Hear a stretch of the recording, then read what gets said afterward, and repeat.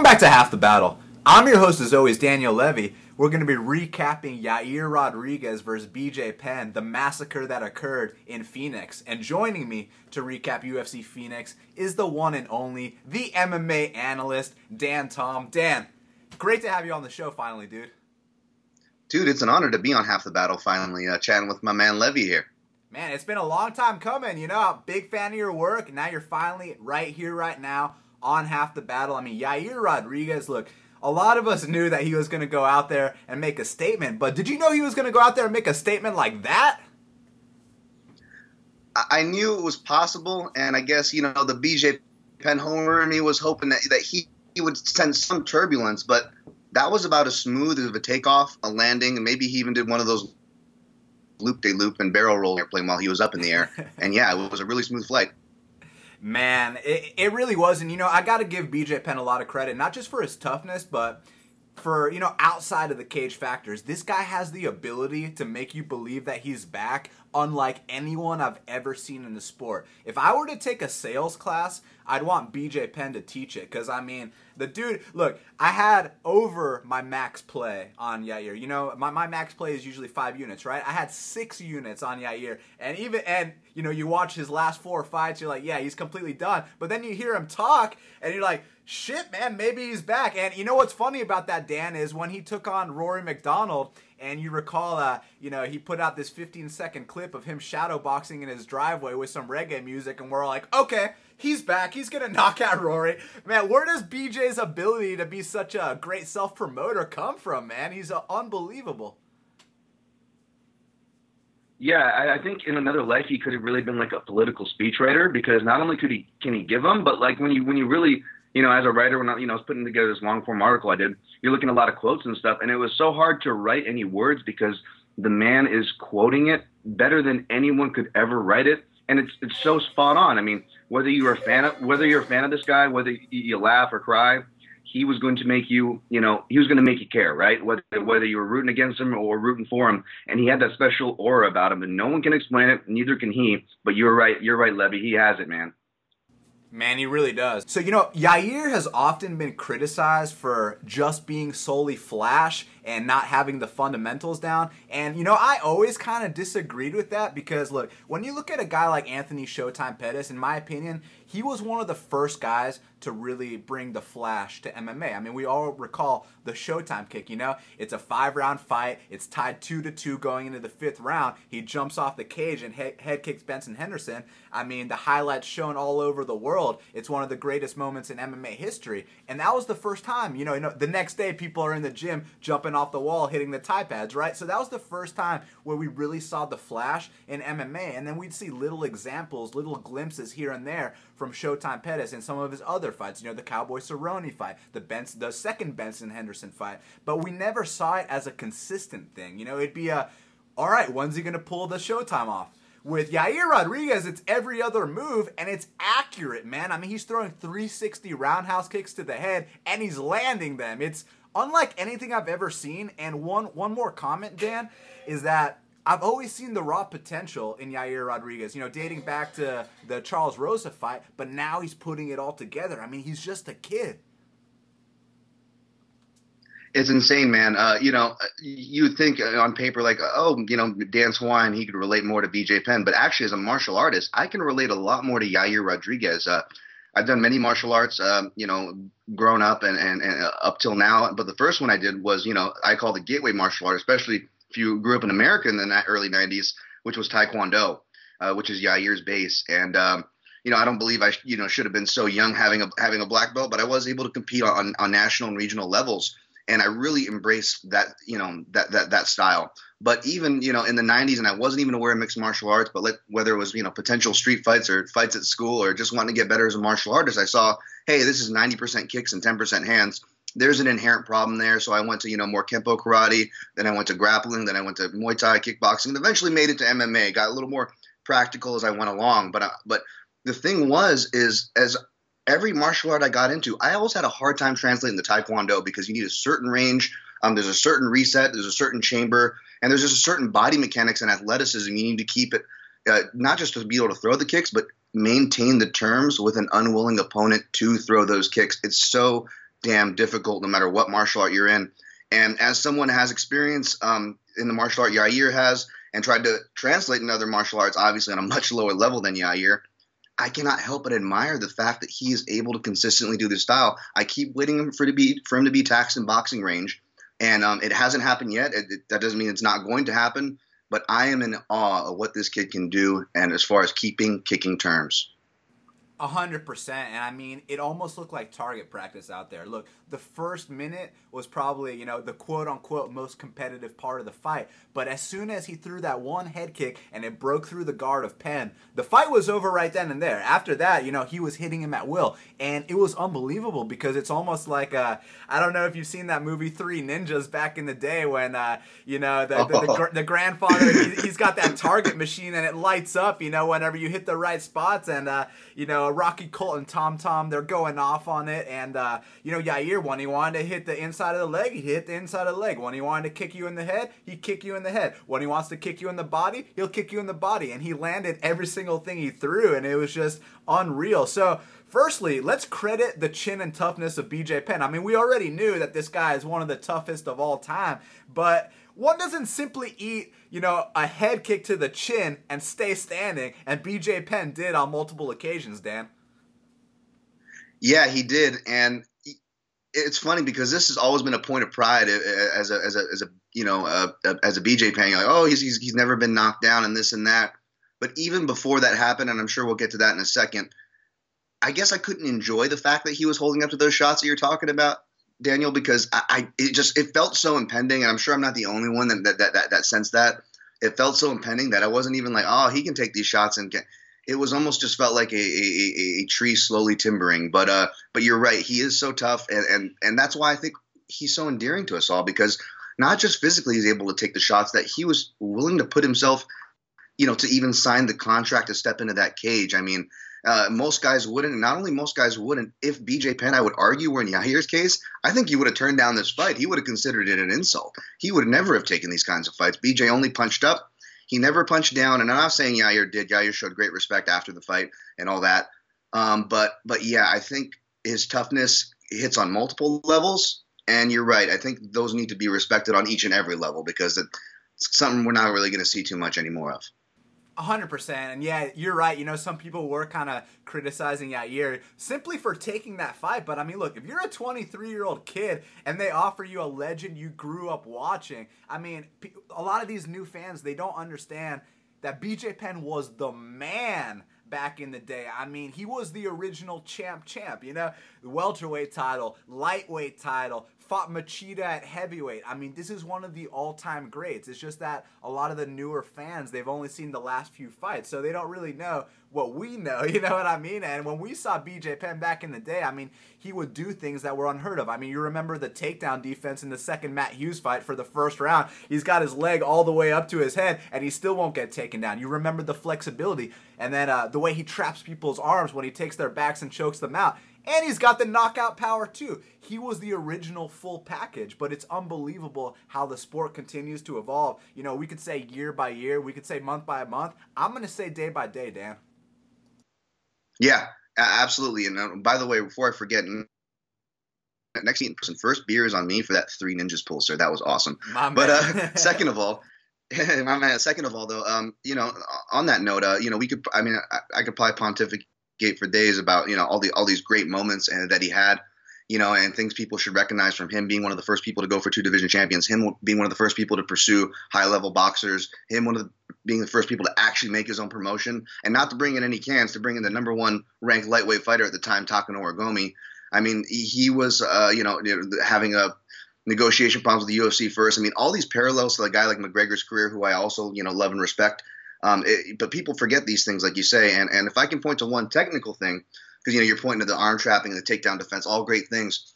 I point in my article to his first fight, BJ Penn's first fight. It's so important in retrospect. If you're looking to put a kind of capstone on what me and Levy are trying to say here, folks, is that you can look at that Joey Gilbert fight, and Joey Gilbert was more of a grappler, and Penn was a BJJ guy, and it was amazing because he was a BJJ guy and he came and knocked out all 3 guys, right? And he wanted to stand.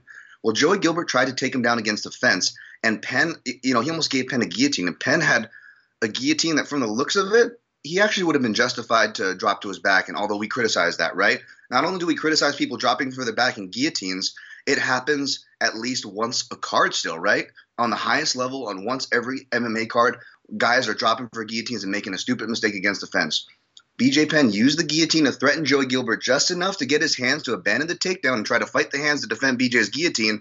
But instead of dropping for it, BJ used the guillotine to circle away from the fence, push Gilbert to the fence, break, and immediately strike off the break. So you had guillotine threats, takedown defense, circling away, and striking off the break. Like little key in-between phases that I know you like to look for in your fighters as well when you're looking to make these plays. BJ Penn was doing that in his very first fight ever, and his very first fight had to happen in the UFC. And he did that back in 2001, and it's a mistake that we can't go one UFC card still without seeing guys make. And he was showing you the playbook in his first fight. Just there's my perspective on why the guy's called the Prodigy.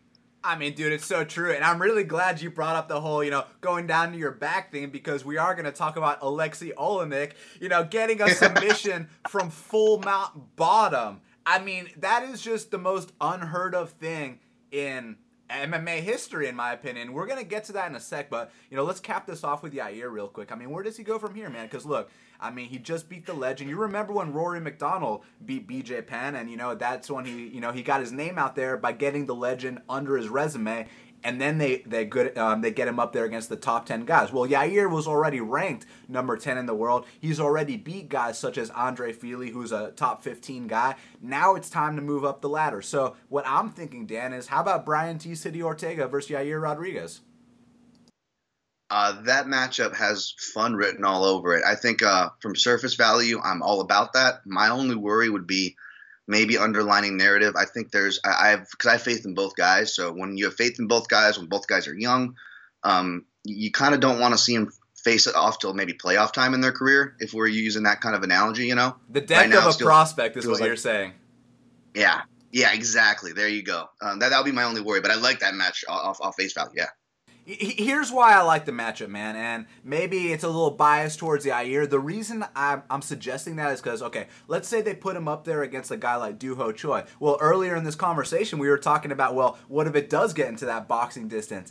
A guy like Doo Ho Choi can capitalize on the littlest of openings, and then a guy like Cub Swanson might be simply too experienced and seasoned and still somewhat in his prime for a guy like Yair. Someone else is going to be like, well, BJ was seasoned and experienced. It's like, yeah, dude, but he's way past his prime. You saw Cub's performance a couple weeks back, right? So the reason I suggest Ortega is because Yair, obviously he's got the clear advantage on the feet. Ortega's got the clear advantage on the mat. That's a clash of styles that really intrigues me. And yeah, someone's O has got to go. It will be the death of a prospect in a sense. But look, man, this is the UFC. I want to see the best fight the best. Let's not protect anyone. Let's go see what they got. And the better man's going to move up the rankings. And I'll also say this, the loser won't fall back too far.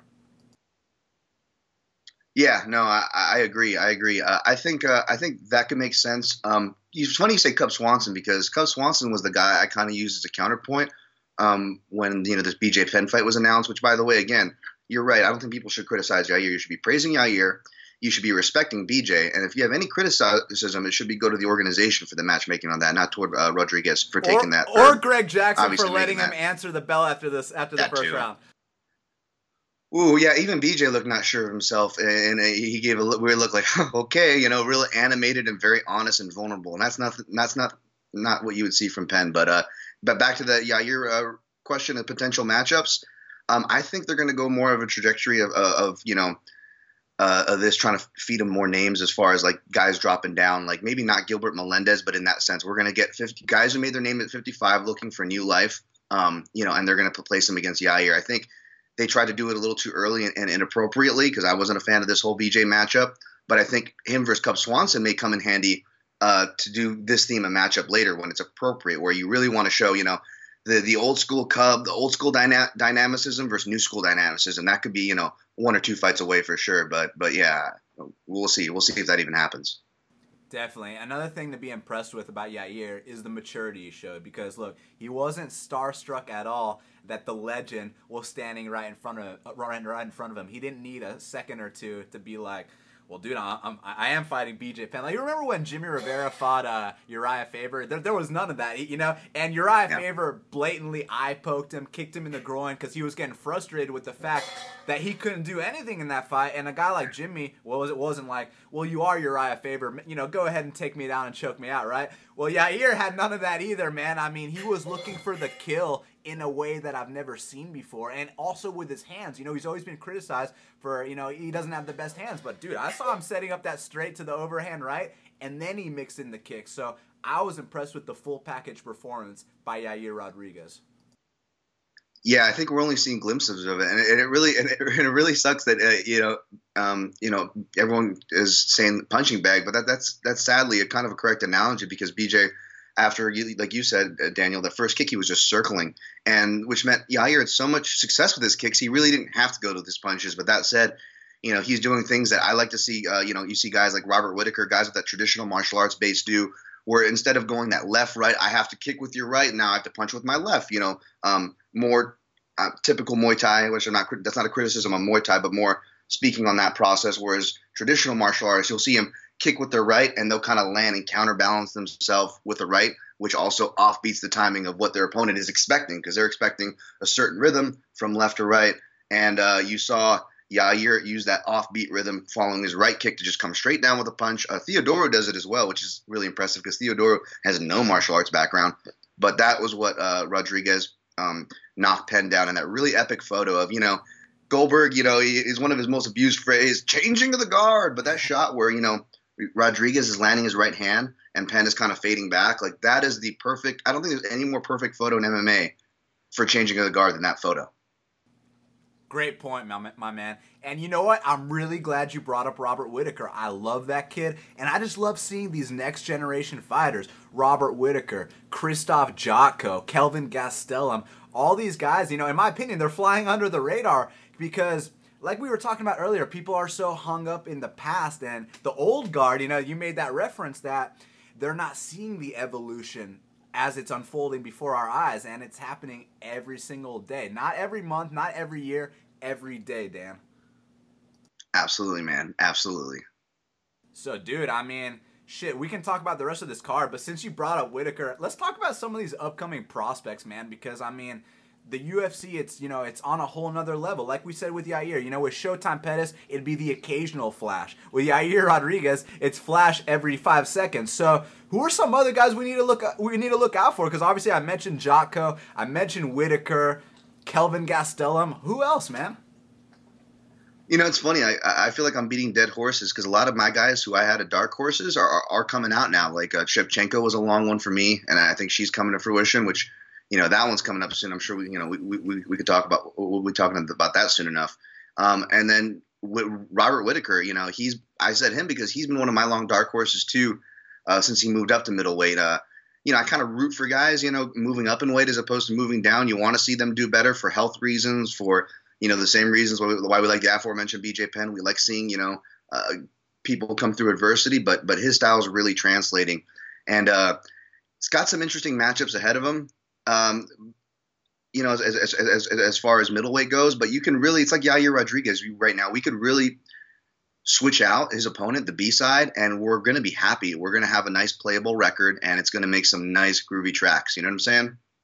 100%, my man. So on the same card, the Phoenix card, because that's what we're supposed to talk about, and we keep getting off topic for good reason, because, I mean, it's such exciting times in the sport right now. But, you know, there were some controversial decisions with Lauzon and Held, Saunders and McGee, but, you know, we can skip that. Everyone can form their own opinion of who won that fight. But let's talk about Sergio Pettis versus John Moraga, man. I got to tell you what, I am so impressed with this kid, Sergio Pettis, because, look, a lot of people, they have this expectation of, oh, you know, he's not like his brother. And you're 100% correct. He's not like his brother. When you think about Anthony Pettis, you think about a guy with unbelievable Taekwondo kicks and a very good Muay Thai body kick as well. And then you think about his jiu-jitsu off his back. You don't talk about Anthony Pettis' offensive wrestling. You don't talk about Anthony Pettis' hands. With Sergio Pettis, the kid's the complete package. He's hurting dudes with his hands. And I'm not talking about the time when he dropped Chris Carriaso. I'm talking about the time when he almost knocked out John Moraga in the first round. One does not simply rock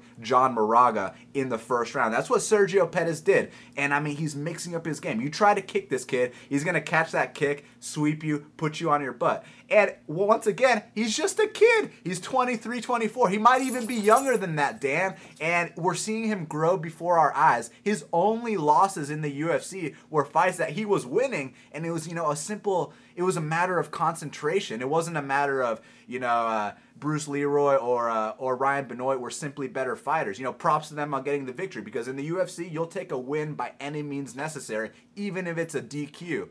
But in those specific spots and scenarios, Serge was clearly winning those fights. He just lost his concentration. I mean, when you're 19, 20, 21, you're fighting in the UFC against guys that you watch on your TV, and you're whooping their ass that first round. You come back for the second. I can only imagine the level of concentration you need to keep that going. But now he's putting it together. The one criticism I have, and I'm a dude sitting on a chair talking about someone else, that fights for a living, right? But my one criticism is he kind of leaves that chin straight in the air. I wish he would tuck that chin, because when I had that bet on Sergio, I was like, keep that chin tucked, move your head, like he can hear me, right? It was some Edmund Tarverdian shit. Head movement, but Head movement.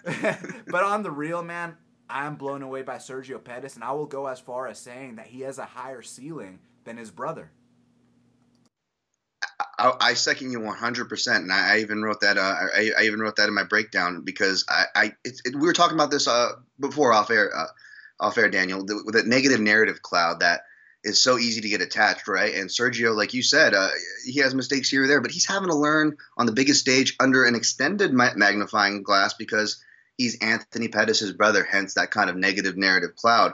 So if one brother does bad, we see it in MMA all the time, the other brother gets lumped in with that, where guys like me and you, we almost welcome these negative narrative clouds, because we tell everybody, keep throwing your money and looking up in the air while we're working with the facts down here, because the facts are Sergio Pettis is translating it much better. The chin in the air thing, that's kind of an interesting note, because that's something that I've been kind of looking at as to why. And as somebody, again, that comes from that, sport karate and taekwondo background, we tend to leap in and out with attacks a lot. And even though, kind of like Frank Mir said, the Achilles heel of traditional martial arts is it lack the physical applications and sparring of boxing and kickboxing. That's why the early days, we just saw those guys get washed, right, whenever they got in with real boxers or kickboxers.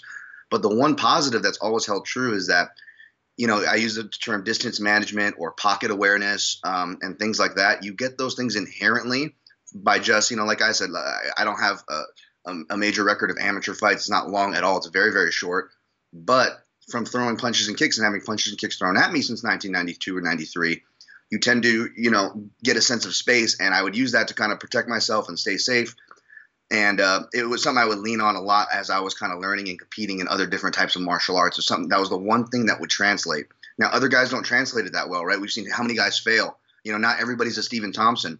But what I like about Sergio Pettis is not only is he doing it effectively, he's doing it in more of a traditional boxing sense. He's using pulls and returns like TJ Dillashaw, or he's using feints to, a DC said in the commentary, fade, but pull the strikes out, draw them out, and then he'll return strikes with fire. So he's parlaying the in and out movement with boxing fundamentals, and that is why I think he's going to succeed.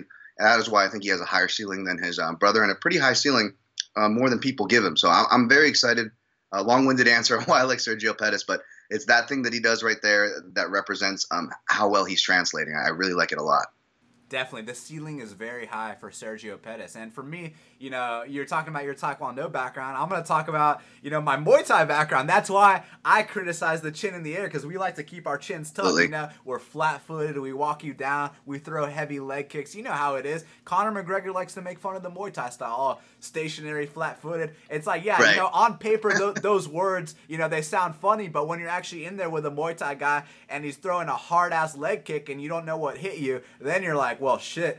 Maybe the stationary thing's not so bad, right? But, back to Sergio, man. He's unbelievable, but the reason that I do kind of have a problem with the chin in the air is because the right punch is going to put him down, man. I mean, that's the bottom line. Moraga almost got it a couple times. There were some serious oh shit moments when Moraga cracked that check left hook. So, that being said, let's say he does tuck his chin and he takes it to the temple or the nose. That could still sit him down, but I think the chances increase with the chin in the air. What do you think, Dan? Absolutely, and I guess that was my other point to that too. And you know, you're absolutely right. I think we don't have to look further than Shogun versus Machida. Both fights to prove your point, from whether it's strikes or leg kicks, top or bottom, the effectiveness in Muay Thai in those. But I guess what I'm saying is, I don't think you can. I think this is a rare either or, as in, and, you know, you would understand this because obviously you strike. You've done a lot of martial arts. You have experience in rooms yourself, and anybody listening who has will probably get this too. But if you were assuming a basic, Muay Thai or boxing stance, your shelled, your shoulders are up a bit, your chin's tucked, whatever kind of variation of the fundamental, you're using more of a traditional boxing or Thai boxing guard, right? And now, put yourself there and move kind of forward and backward, and you feel like, okay, unless I put myself out of position, you have to take small steps, right, and kind of keep your feet under you. That's fundamental, all good. Now, when you're utilizing the lancing, in and out, kind of a long, jumping in, jumping back. When you're doing that, you can do that. But now someone told you to, okay, do that, jump in and out of attack range, but keep your chin tucked and keep everything. It would really shorten up your movements. It would make them much more stiff. It would shorten, everything up. It would make everything much more telling.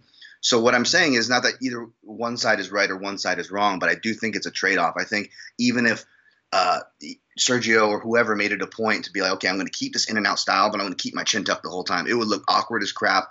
They wouldn't get the natural flow that kind of comes off from those movements. We see it personified no better than Dominic Cruz, right? Even though his hooks and stuff are unorthodox and fundamentally incorrect, he's working off an economy of motion more than fundamentals, and he's depending on that economy of motion to push his flow and effectiveness through. So it's just two different schools of thought, and that's why it's a beautiful game, man. That's why it's a beautiful game. We're seeing everybody build these little race cars and take little engine parts from each other. And no, I want to take this tire from this guy, but we'll use this guy's engine. And I've lost track of where everything started now, man. We're just so deep into this crazy game.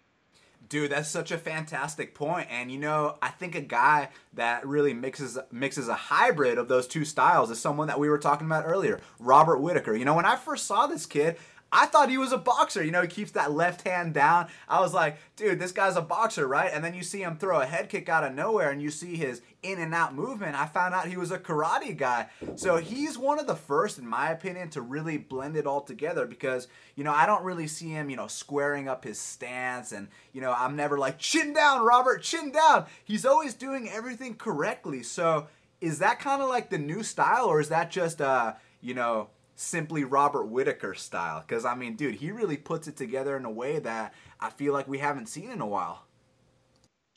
You fucking nailed it. And I know we're back. Everyone's going to accuse us of being, Whitaker marks because we just circled back to him like for the second time. But you nailed it. Really, kind of building off something, at least that interests me, that theory of, can you keep your head down doing these styles?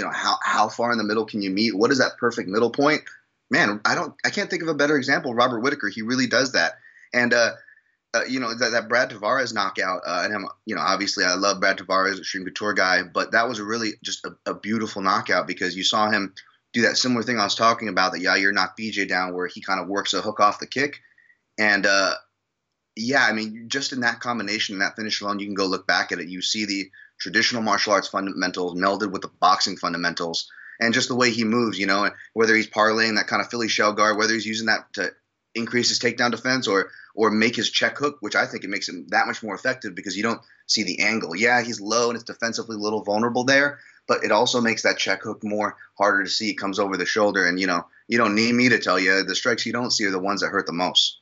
Yeah, tell that to my boy David K. But Dan, real quick, you brought up such a great point. Yair Rodriguez, his finish against BJ Penn was similar to Robert's finish against Brad Tavares. There was one fundamental difference, though. When Robert Whitaker threw the finishing combo, so he threw a back leg front kick to the That's right, to yes. hook. Right. And with Yair, yes. It was the same side. But that goes to show you that, there's not just one way of doing things. You can mix it up all kinds of ways because, traditional Muay Thai will tell you, you go 1, 2, 3, then throw the right leg kick, right? But now what I like, seeing guys do is, they throw the 1, 2, and then on that same side that they throw the 2, they blind the head kick that's coming around. So it's almost like they're blending the different styles of martial arts together, being more deceiving, being more deceptive, and really masking it in an effective way. Absolutely. And it almost trips me out more the fact that that kick was from the back leg because of the way he was able to propel. Like, you think the natural motion when you throw a hard tie kick from your power side is to come down with a check hook, right? That kind of seems more the motion. But he almost came forward with his hook, which is even more mind boggling. And good. Don't look to me to explain that one, my friend, because that was just amazing. Well, real quick, Anderson Silva's fighting Derek Brunson. I got to know one thing real quick here, Dan. Are we about to see Derek Brunson on a hands-down, chin-up suicide mission?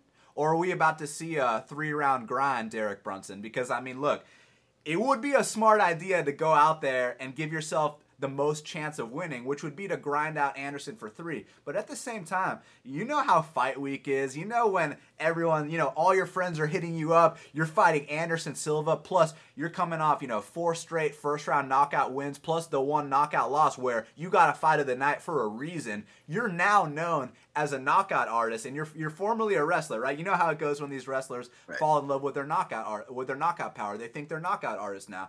Is Derek gonna think he's a knockout artist against Anderson Silva? Now I know it's not the same Anderson Silva that in the 16 straight wins and the 10 title defense. And I know it's not that guy anymore. But look, this is still a guy that went the full distance with the current middleweight champ and the current light heavyweight champ. So despite him being 41, Anderson's still a gamer.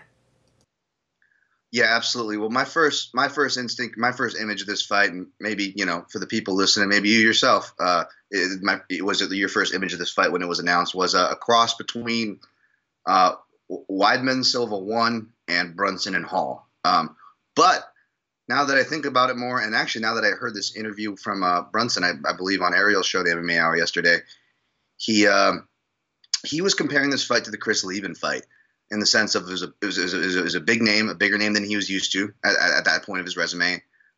It was short notice, which that one was short notice as well. And I believe he was coming off a loss and at least needed to win. That's for dang sure. So that leads me to believe, the way he was kind of talking in the interview, that we're going to see a repeat that. We're going to see what you said, more the latter, the grinding Derek Brunson. That doesn't mean he's not going to get the finish, because, again, this is, like you said, again, this is a different Anderson Silva, sadly, right? So, I mean, the finish could very well happen, but mixed with his admission to faults in the Robert Whitaker fight last time out, and him comparing it to his Leben fight, which is actually smart. It makes sense. I mean, that would be the smart game plan, to be more of a grinding approach. Yeah, we could see somewhat of a version of that DC Silva UFC 200 fight. Man, I hope they stand and bang, though, just for the fans' sake. Me too. And for the fact that it'll, put the odds a little bit more in Anderson's favor. I mean, come on, we all want Anderson and Silva to win that fight, right? And it's nothing against Derek Brunson. I'll be rooting for him. Great guy, great fighter, but it's Anderson Silva, right? And it's funny, it's funny saying that coming from a guy that bet a lot of money on Yair to beat BJ Penn, right? I didn't have much sentimental value there. But this spot's a little bit different, because I feel like Anderson's still competitive, man. Yeah, I mean, he is in that middleweight division, man. I mean, they can, from middleweight to heavyweight, you can go competitive much longer. And that was, the sad realization with BJ, as great as he was. And even guys like Anderson considered BJ Penn the greatest fighter. I mean, for what that's worth. But we've seen it before. When you rely on reactive and counter games, you're going to typically fade faster. Now, when you relied on your speed and activity and your counter game at a lower weight class, you're the first to go, my friend. And we saw that amongst the legends. And then that's why he went out a lot faster, and that's why you can justify the opinion that you have about Anderson Silva, which I agree. He can still be competitive. Could that be a little bit of fandom from both of our sides? Sure. But I do know. I honestly do think he can be competitive. I will be rooting for him. And I look forward to really dissecting this one as it gets closer, when I get to really dive into tape study. No, but, compliment your point, man. Roy Jones Jr., I mean, where else do we need to look? The guy had all the physical tools, all the speed, all the gifts. I mean, he'd put his hands behind his back and make people look absolutely stupid. But we all know speed's the first thing to go. And once those reflexes start slowing down a little bit, that's when you start getting knocked out by guys that you shouldn't be knocked out by.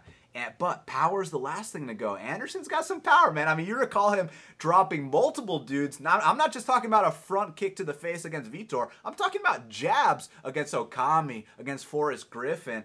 And then we can go back to the flying knee against the current middleweight champ, Michael Bisping. I mean, Anderson he can still put you away if you're not paying attention, man.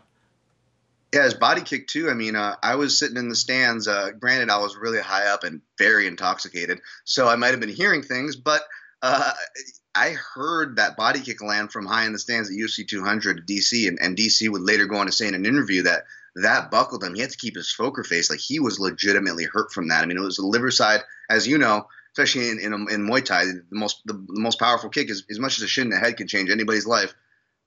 Doesn't matter how good your chin is, no one can take a liver kick, you know. And Anderson has all these, still has all the same tools. You're right, and that has to be respected. Man, and speaking of which, that fight, you know, he took on 2 days short notice, no training camp, coming off a gallbladder surgery. Yeah. And he was still able to hurt DC. Now, you know, one could make the argument, you know, DC let him survive. You know, DC is a nice guy. But look, man, DC's a fucking competitor, man. So I'm not going to really put too much stock into that theory. And I will go as far as saying that Derek Brunson's going to come out here. He's going to give it all he's got. Will that be enough? That remains to be seen. But Dan, Augusto Tanquinho Mendes and Frankie Saenz. I mean, those two put it all on the line. And, you know, when you get two warriors like that and, you know, all your friends at the house are standing up, everyone's going crazy, you know, that's what the UFC is all about. Fights like that, man. And, you know, props to both those warriors. It could have gone either way. I had money on Augusto Mendes, but, you know, before the decision was read, I told my friends, look, you know, I think Frankie Saenz won, but, you know, much respect to both warriors. And then Augusto got his arm raised. I was like, all right, I'll take it, man. But, you know, it's beyond the money. It's the fight itself. You know, both guys got dropped. Both guys got wobbled. Both guys showed their heart and will to win throughout the duration of the 15-minute fight. And for that reason, it was the fight of the night. And I will definitely be going back to watch that one again sometime soon. Same here. I'm really excited about Augusto Mendes. I couldn't quite lay on him. Although I picked Saenz, I actually had, I was obviously, I picked Saenz and I thought Augusto won, but I was with you. As close, could have gone either way. I was just really, really impressed with Augusto. I'm glad they got fight of the night because a guy like Saenz probably doesn't have that many more performances in him. If, you know, these last 3 fights were telling of anything, not to criticize the guy's chin, but, you know, you're getting older, you have a lot of wear, and you're getting repeatedly rocked. You're an older guy fighting in a lighter weight class. I mean, he kind of already had the odds stacked against him coming in with his unlikely run to get him to Faber. So I'm glad there's some payoff for Saenz here for a guy that, you know, never had that high of a ceiling in the first place. And I don't mean that disrespectfully.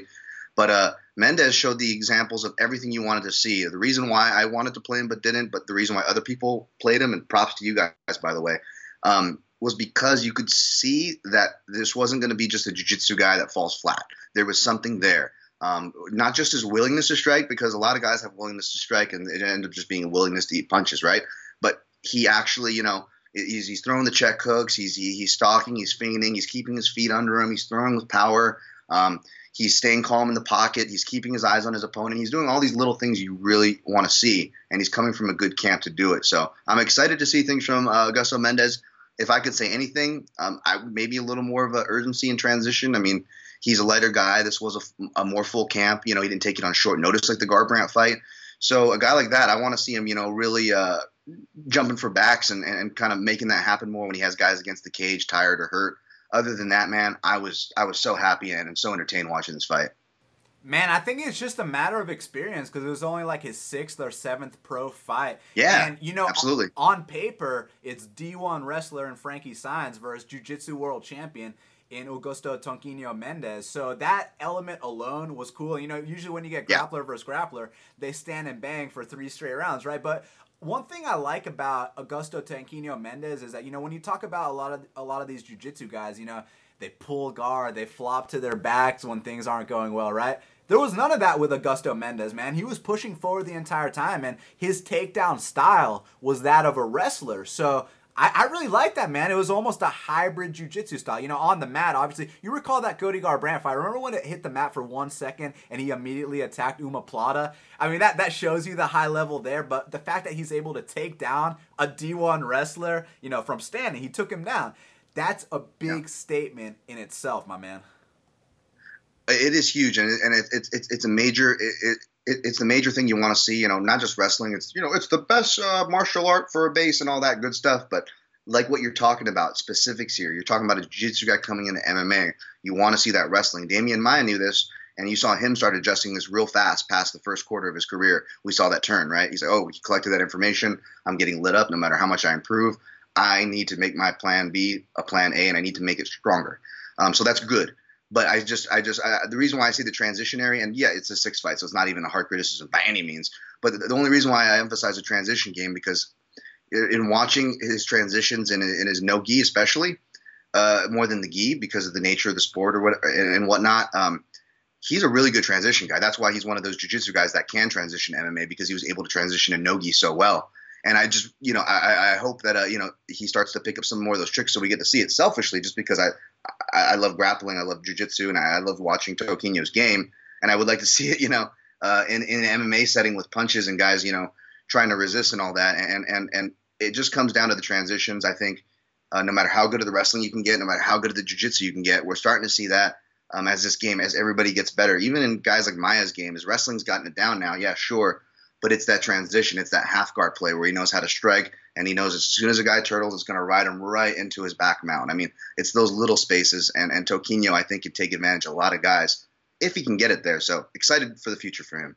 Yeah, I definitely think he's going to progress, obviously, as the years go forward. But, one thing I want to say is, okay, so he did get that takedown, right? But fights don't end when you get a takedown. What happens after that? Does the guy get back up? Does he try to pull guard? What happens next? So Toquinho took down the D1 wrestler, and the D1 wrestler popped right back up. Now, in a lot of situations, that would have mentally broke Mendes, because he's like, man, what am I going to do now? I can't hold him down. But for him, he was like, look, I'm going to keep trying until I get my arm raised. That to me is a sign of a world champion. I'm not saying that he's going to be a future world champion. I'm just saying he has the mindset of a world champion, to not be discouraged by the fact that, hey, I couldn't hold him down. I'm going to keep trying to fight. I'm going to keep trying to win. And then when he got dropped with that elbow, he didn't quit there either. So this guy's as tough as they come. I'll tell you that right now, Dan. I agree. And yeah, not just the takedown, which you're right.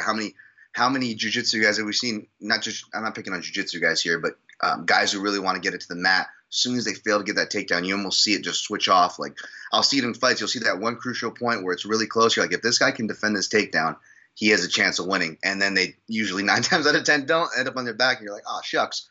Or if they get up, like you said, they'll break a lot of times, and he didn't. And Saenz' best strikes are elbows in the clinch. He's a mean mother effer from there. And yeah, Toquinho took it, and it didn't discourage him. And that's definite up check marks in my book for Toquinho.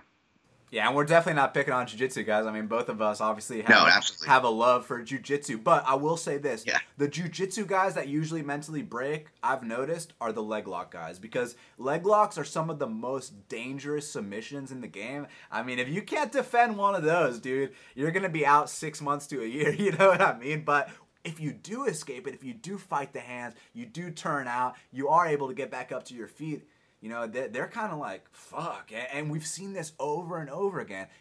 Toquinho Palhares, that was the first guy I really noticed it with. Even Marcin Held, you noticed it in Bellator, you noticed it in the Diego Sanchez fight. He'd get these deep leg locks, but the fact that Diego was able to get out of it, man, it kind of discouraged him. And we can also talk about, the Mexican elevation too, but we'll put that on the back burner since I saw that exact scenario take place in Bellator too. But I just feel like with a lot of the leg lock guys, it's first round leg lock or bust. I mean, Ian Entwistle, that's a perfect example there for you. But with Toquinho Mendes, he's not one of these flop to your back kind of guys. I mean, he's going to use offensive wrestling to get you down so he can implement his world-class Brazilian Jiu-Jitsu. Yeah, absolutely. He's not wasting any time. As you'd like to see fighters at this day and age, there's enough information out there of guys making the transition that at least, on paper, you should know what kind of fat to trim. And it looks like Toquinho's trimmed that fat over the MMA lab. He's not wasting his time with the things you said, needlessly or getting into needless entanglements. It's measured and it's all based to be on top as it should in MMA. Now, Dan, we were talking about jiu-jitsu, so I mean, it's only fitting that we talk about Alexei Oleinik versus Victor Pesta. I mean, where do we start, man? A guy in the UFC got tapped out from full mount on top, not on bottom, on top, with a gi choke, an Ezekiel choke. I mean, we only see Ezekiel chokes in gi jiu-jitsu. I've personally never seen it in an MMA fight. Obviously, it's no gi. You're not wearing a shirt. I mean, is that the first time you've ever seen anything like that, Dan? I've seen it on records before, like looking through, but yeah, nothing that I can recall, much less at a high level. No. And in the gym, I've seen Ezekiel chokes, but I've never seen one with a guy full mounted getting tapped out like that.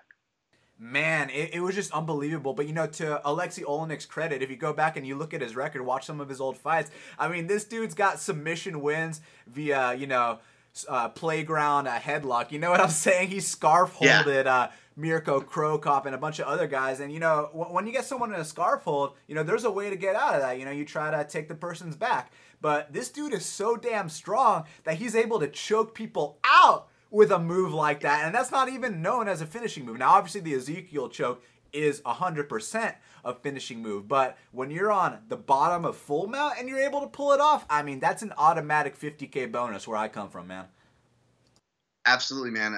I'm a fan of Oleinik's style. Obviously, the Ezekiel choke's more of a specialty choke because if you look at his elongated arms, I mean, that's not something that you also have to just have a taste for and an intelligence for. You also have to have a frame for.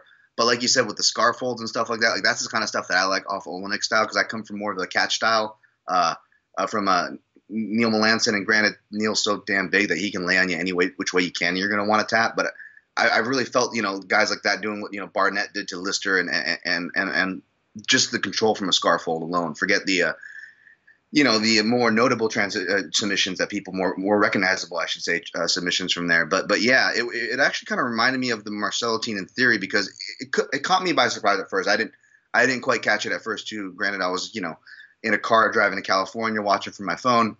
But on second watch, it reminded me of almost a Marcelo Teen as far as the principle in the trap. Guillotine, anytime you get a guillotine, you'll see guys pass to side control because that diffuses the guillotine, right? You get your hips on the opposite side, the side of your neck. That's kind of the rule of thumb. Well, when you have, a high elbow guillotine, elbow over the shoulder or Marcelo Teen variation, you're kind of cutting off both sides of the neck. So not only does the passing the side control not get you out of the choke, but it actually clamps it on tighter. And you'll see guys not recognize this because they're just so used to always passing the side control to get out that they'll put themselves out. And that's what Oleinik was baiting. You could see him baiting the mount, and as soon as he came in, it made it tighter. He tried to force the leverage from some other points. He even dropped to his back with the Ezekiel early on and kind of failed at that, although I think he hit that early in his career. But, yeah, it was really slick, just same principle as Nogueira versus Tim Sylvia, He lets him out from bottom only to fall into the guillotine. So really, really slick stuff from Oleinik. Definitely. And, I mean, who do you want to see Oleinik fight next? For me personally, check this out. And a lot of people are going to think this is a stupid matchup, but what I kind of want to see, man, I wouldn't mind seeing Oleinik versus someone like Josh Barnett. Now, let me defend myself here before everyone comes in hard on me and says, oh, but Daniel Omolanchuk out-grappled Oleinik for 3 rounds, so what makes you think that Josh Barnett wouldn't? Well, look, props to Daniel Omolanchuk for being the first man in UFC history to get a meldonium exception in his fight. I mean, hey, he was able to get that done. Props to you, man. I wish all these other dudes could get, a juice exception. But look, the reality here is that Alexei was coming off a 2 to 3 year layoff in that fight. His opponent's juiced to the gills. It is what it is. But when Alexei, he's fresh. Now he's coming off a good win. He's had 2 fights recently. He's back in form, right? With a guy like Barnett, man, I can only imagine the grappling exchanges they would have. But, if that fight's not going to happen because Barnett's too big of a name, what about Struve versus Oleinik? That sounds really fun, actually. I would really like that because I'm one of those guys that thinks, Struve has kind of, he hasn't had the best performances. I mean, now hopefully he's starting to turn that around, but for a while there. But I've always been a big fan of his ground game. And, not to plug my former ground coach again, but he was working with Neil Melanson, who's kind of the perfect guy for him because Neil's like 6'5". So Struve, being as tall as he is, he's not going to have a lot of training partners, much less coaches that can work with him. And Neil's also a guy who, he has a whole book on triangle chokes. That's his thing. So his style would translate really well to Struve. So I've really been wanting to see, Struve be able to show this now that he's been working with Neil for a couple years to see what he has there. I think the Oleinik fight could make some fun transitions. I also think, I don't know if Gonzaga is still around, but that would seem like kind of a match they would try to put Oleinik with. Or even, if Jared Rosholt was still around, I would say this, I would say put them together, again, or put them together, and it would kind of force a boring guy. Sorry, I tried to pick on Jared Rosholt. I guess that's why I use his name. You force a boring guy against Oleinik. Yeah. Oh, yeah, that's right. But I guess what I'm trying to say is you get a boring heavyweight or a heavyweight that you're not really getting the results from. You put him against a guy like Oleinik, I guess is what I'm trying to say, and it's going to make an exciting fight. So if they don't want to do a name kind of thing with Oleinik, like a Struve, which I'm a big fan of, I'd say, you spice up your remaining roster, because let's be honest, Daniel. Heavyweight's got a lot of guys we're not excited about, right? So we need to at least make the best of what we got and at least make some exciting matchups for these guys like Olenek to build off of, even if he's not going to get to a title. 100%. Now, the fight that kicked off the FS1 prelims was Tony Martin versus Alex White. Now, I took the plus 220 shot on Alex White, and hey, props to Tony Martin. He was the better man that night. Now, I don't make any excuses. However, I do firmly believe that with a different referee, there would have been a different result. And what I mean by that is, you recall the first round, Tony Martin, he did exactly what he wanted to do. He took him down, he passed, he looked for the Kimura, he almost got it. Alex White survived the first round. Usually when you survive the first round with Tony Martin, you're good to go. Then the second round, starts, and man, Tony is gassed, and he was just like, listen, I'm going to push him up against the fence for the next 10 minutes and not do anything at all. And Alex White, who's coming up from 45, he wasn't strong enough to make that separation. It sucks. It is what it is. He lost fair and square. However, I strongly believe if Big John McCarthy or Herb Dean was reffing that fight, they would have made a bunch of separations, because you recall the one real striking exchange that White and Martin had. White dropped Martin. So Martin wanted nothing to do with the striking exchanges, but with that said, he was the smarter man and he got the victory. Much respect to Tony Martin. Yeah, absolutely. Like I was saying, I was driving from California to Vegas during this fight, and thankfully my girlfriend was driving, and thankfully Fox Sports Go app was like crystal clear on my phone. But I thought it kept freezing because I'm like, dude, this keeps lagging. Like, these guys are stuck against the cage. Like, kept tapping my phone. I'm like, oh shit, it's not lagging. This actually has just been going on for 10 minutes. Okay. Yeah, so I mean, I'm with you there. I think, Alex White's credit, the reason why I couldn't pick Alex White, he was one of those guys like Mendes. When this first got announced, I'm like, there's no way Sainz should be this big of a favorite. There's no way Martin should be this big of a favorite. And I just started thinking underdog. But, as we do, we don't just jump into our plays. I don't, you don't. We do our research. And when I was researching, the one thing that kept me away, I wanted to back Alex White so much that kept me away, it was just the lack of urgency. And, to his credit, again, it was short notice for Alex White. But it just was the lack of urgency. And even though, Tony Martin doesn't have the best takedowns, much less the best takedown percentage, if you look at, his stats on that, he's able to kind of create scrambles, the same criticism you could say about Tony Martin, how he puts himself out of position with his aggressiveness when he's closing the distance. We've seen him get him tagged and countered. Well, that same kind of urgency and that kind of same, that same energy forces scrambles a lot where that's how Tony Martin ends up getting to the ground where, he wasn't able to in this fight, but I thought that was going to make the difference. He got obviously stuck against the cage for the last two rounds. But, he was apologetic. I think he said he was dealing with something like some type of, I don't know if it was eye poke or a broken foot. I honestly don't know. I'm not trying to make excuses for the guy. His cup broke in the first round, bro. And they had to switch it out, which we've never seen before. And you can only imagine. I mean, in training, it'd be bad enough to have a broken cup. I can only imagine what it's like in the UFC's octagon, Yeah, no, I've seen a cup fall out before, which is funny. But broken cup, that's the first that I've heard of. Wow. Yeah, crazy shit. Well, okay then. Yeah, exactly right. And Nina Ansaroff, I was so happy for her to get that big victory over Jocelyn Jones-Lieberger, and then that moment she had with her girlfriend, the champ Amanda Nunes. That was a priceless moment. I'm really happy for Nina Ansaroff. But you know who stole the show on the Fight Pass prelims? Walt Harris, man. Look, this is a guy who he's always been super athletic. He's always had the knockout power. It's just it seems like he wasn't able to put it together mentally in my mind. Like he'd have a strong first round and then he'd fade kind of ordeal. Here he had a strong first round. He comes out in the second, and that combination he landed, usually when guys go for a tie clinch knee, they leave it at just that. He goes for the tie clinch knee, and then he follows up with three punches, and he sits him down. I was blown away, and if this is an indicator of things to come, look out for Walt Harris, because, that dude can crack, and especially when he believes in himself like he did Sunday night. Yeah, absolutely. And, people criticize, maybe he's just, big and athletic, but, it's his chin because, he came and he had a rough start, right? But I would disagree. I think we saw him take some tough shots in his last few fights, and it didn't seem to dissuade him. I thought he took it well, and we only saw him get better. We only saw him start to find his rhythm and find his target more as the fight went on. Granted, that was kind of the knock on Chase Sherman, which is why I couldn't back him in this fight as the dog, because he's like a Sherman tank, like his name would suggest, but the adjustments in the head movement are like a tank too. They're not very much. He kind of just comes forward, right? That being said, take nothing away. That was beautiful. I said, the finish reminded me of Rousey versus Alexis Davis in the sense of the knee punch. And even though, Rousey uses her hook more as a kind of a cuffing Irish collar to set up her tosses, and whereas, Walt actually just threw the hook off it and just clocked Sherman. It reminded me of that because it's just that economy of movement and motion and targeting everything so perfectly in the pocket down the center like that. That was beautiful.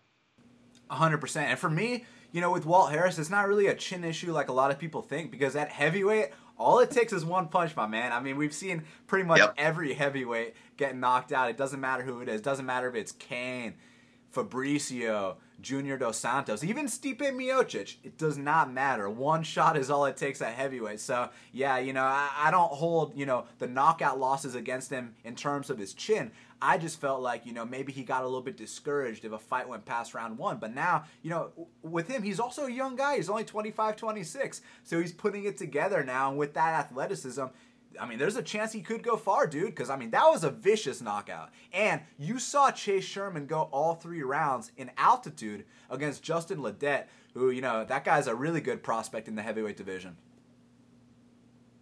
Yeah, it's going to be real interesting to see how they match up.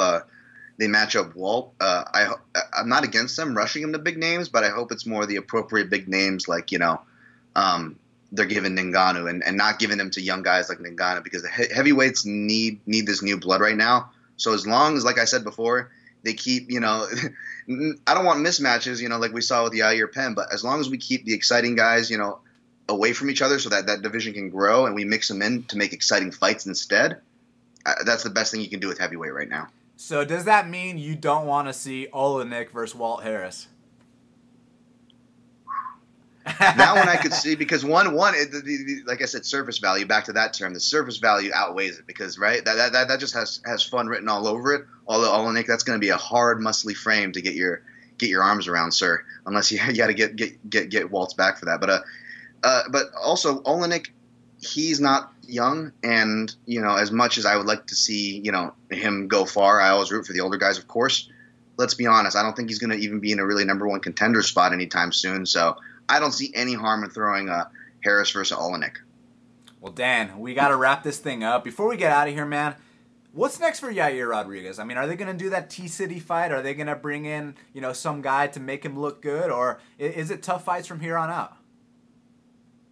As much as I want to jump on the criticism that I often give for, them cushioning fighters or building them up too slow, I think Yair's kind of past that point now, not because he beat BJ Penn beyond his years, but because how he's looking, that he is showing improvements when you cut all that other stuff aside.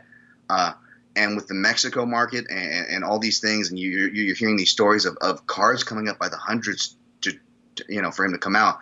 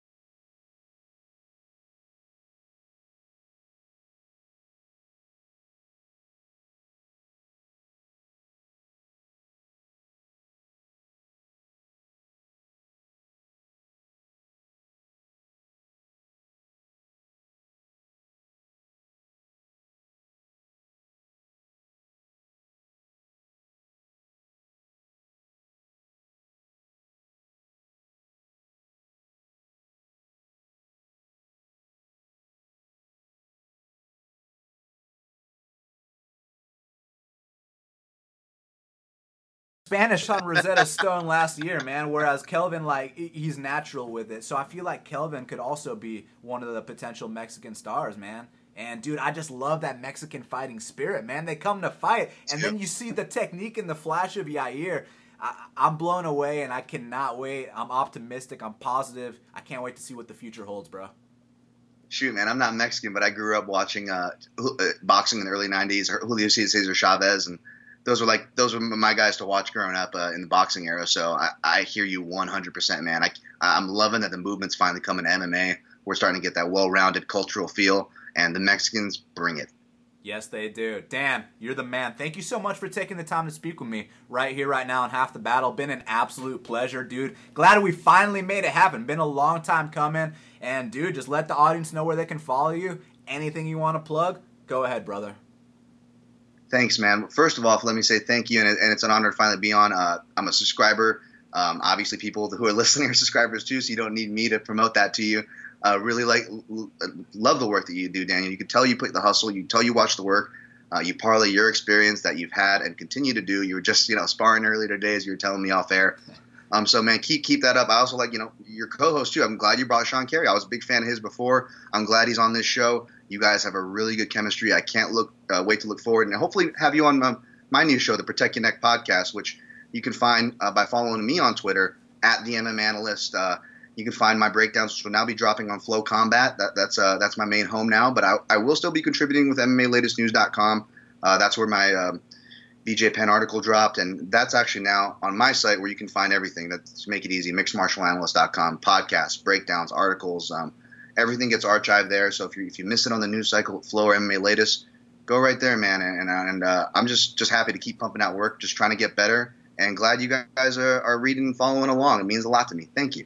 Yes, sir. Everyone listening, this is one of the best guys in the game, especially if you like the written work. I mean, it's so detailed. I'm like, damn, this dude's putting in his work. And now you started the Protect Your Neck podcast, which obviously is already doing great. So I'm happy for you, my man. Thanks for the time again. And we'll speak soon, my man. Yes, definitely. I got to get you on, my man. Thank you. Thanks again. You got it. And for all the fans listening, make sure you subscribe to Half the Battle on iTunes, SoundCloud, YouTube, and Stitcher. Follow me at Best Fight Picks. Go to bestfightpicks.com for the plays. And until the next time, let's cash these bets.